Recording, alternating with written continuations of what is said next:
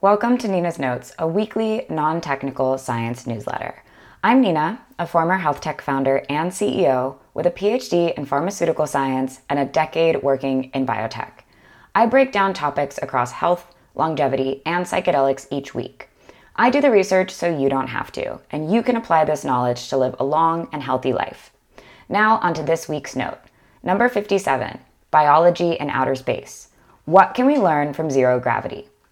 In this note, biology in outer space, to sleep in a sea of stars, space traffic. If you haven't subscribed to Nina's Notes yet, click that subscribe button now. Number 57, biology in outer space. When you look up at the night sky, you may look at the stars and wonder what's up there. You may think about traveling to new planets, gazing into new solar systems, and dreaming about more planets like Earth.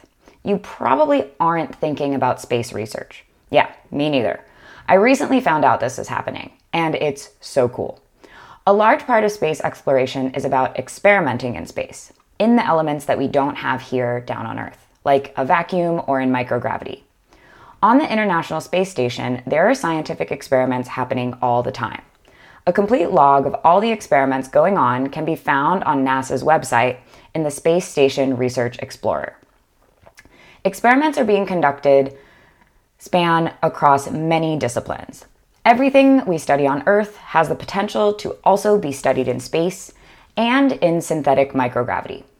Research fields include Earth and space science, human research to find out the risks that space poses on human health, and technology demonstration like 3D printing in space. Even plants are taken in space to see how they tolerate space travel. Scientists are researching physical science by exploring how to harness the properties of elements in the space environment, as things act so differently. Watch this astronaut wringing out a wet washcloth by following this link. And of course, we are studying biology and biotechnology in space. Why use microgravity for biology experiments? The unique environment of microgravity allows scientists to study biological processes in ways that are not possible on Earth. Below are a few of the biology experiments happening right now on the ISS. Culturing cells. In a laboratory on Earth, when scientists take cells out of the body and grow them in order to do experiments, they do so on a flat surface, and the cells adhere to the surface and replicate. Without the support of the body or the organ that the cells originally came from, gravity can act on them differently, making them more two-dimensional. However, our bodies are three-dimensional, and its cells are three-dimensional. So it's possible we're missing out on key insights by studying cellular processes in a two-dimensional environment. Protein crystallization. Microgravity is very interesting to utilize when investigating proteins. Proteins are the large molecules involved in all biological processes that support the vital activities of cells in an organism. On Earth, we crystallize proteins in order to study their 3D structure and to find binding pockets. Locating these binding pockets allows scientists to be able to design drugs to inhibit or activate proteins and become medicines. Proteins crystallize differently in space compared to Earth. Scientists have found that crystals appear more ordered and larger in size. Getting these high-resolution protein crystals in space can help in further determining their structure and can aid in drug development. Plants in space. Plants exposed to environmental stress, like spaceflight, undergo changes to adapt. Whether those changes are passed down to the next plant generation is unknown. A current experiment called Plant Habitat 3 will answer the question, can plants transfer spaceflight adaptations to the next generation? If plants do transfer those changes, the scientists are curious to know how many times that adaptation will be passed down through the generations of plant reproduction. The experiment will create a second generation of plants using seeds previously produced in space and returned to Earth. The results could provide insights into how to grow multiple generations of plants to provide food on future long-term space missions. The findings could also support development for adapting crops on Earth. Aging research. Telomeres are genetic structures that protect our chromosomes. Telomeres shorten as we age, and aging research has been investigating if we can delay or rebuild our telomeres. However, telomeres act differently in space. Research has shown that telomeres actually lengthen in space rather than shorten. The phenomenon was first observed in astronaut Scott Kelly, who was the subject of NASA's twin study. Crazy.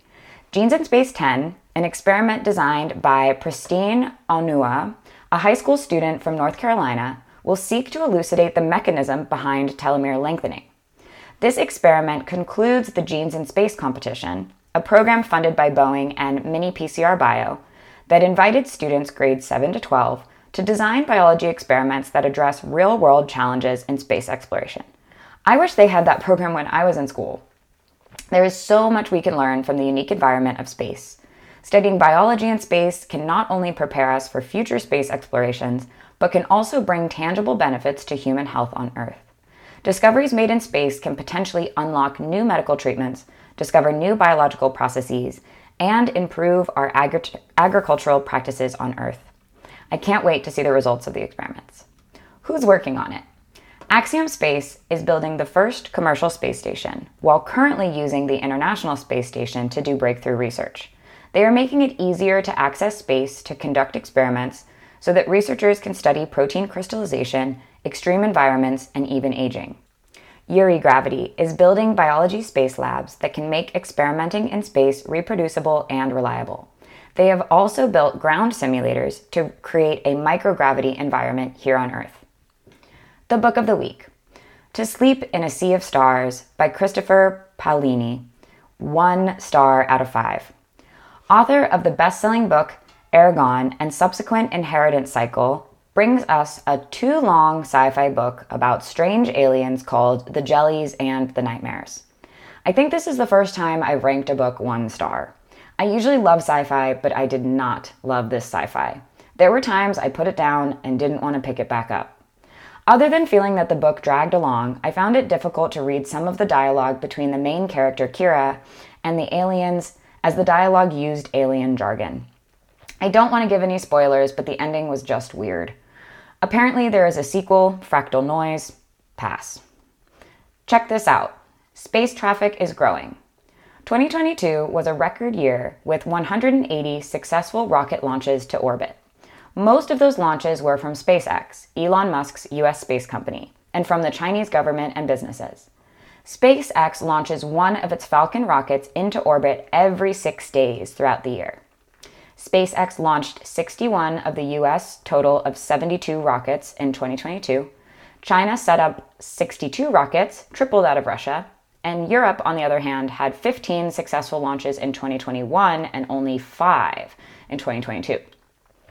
With all those launches, what's going up into space? SpaceX is carrying commercial payloads. They are a courier to space. Those commercial payloads include the company's own Starlink communication satellites and research cargo for NASA and commercial companies like Axiom Space and Uri Gravity, to name a few. In addition to useful objects, a lot of space junk is being left behind. According to a McKinsey & Company report, there are now approximately 20,000 pounds of junk in space, like inactive satellites, rocket parts, and missile debris. Space junk can be as large as a school bus or as small as paint chips. Trackers have their eyes on approximately 30,000 objects, but there are approximately 670,000 Cheerio-sized objects capable of puncturing the International Space Station. To prevent more space junk, organizations like the United Nations Committee on the Peaceful Usage of Outer Space, COPUS, and the European Space Agency, ESA, are already establishing guidelines for space travel, satellite deorbit, and junk removal. And a Japanese company, Astroscale, has secured $80 million from the Japanese government to use their magnetic system to capture and tow space debris to inspect a defunct satellite for removal. Thanks for listening to Nina's Notes number 57. If you like this newsletter, click the share button and send it to a friend.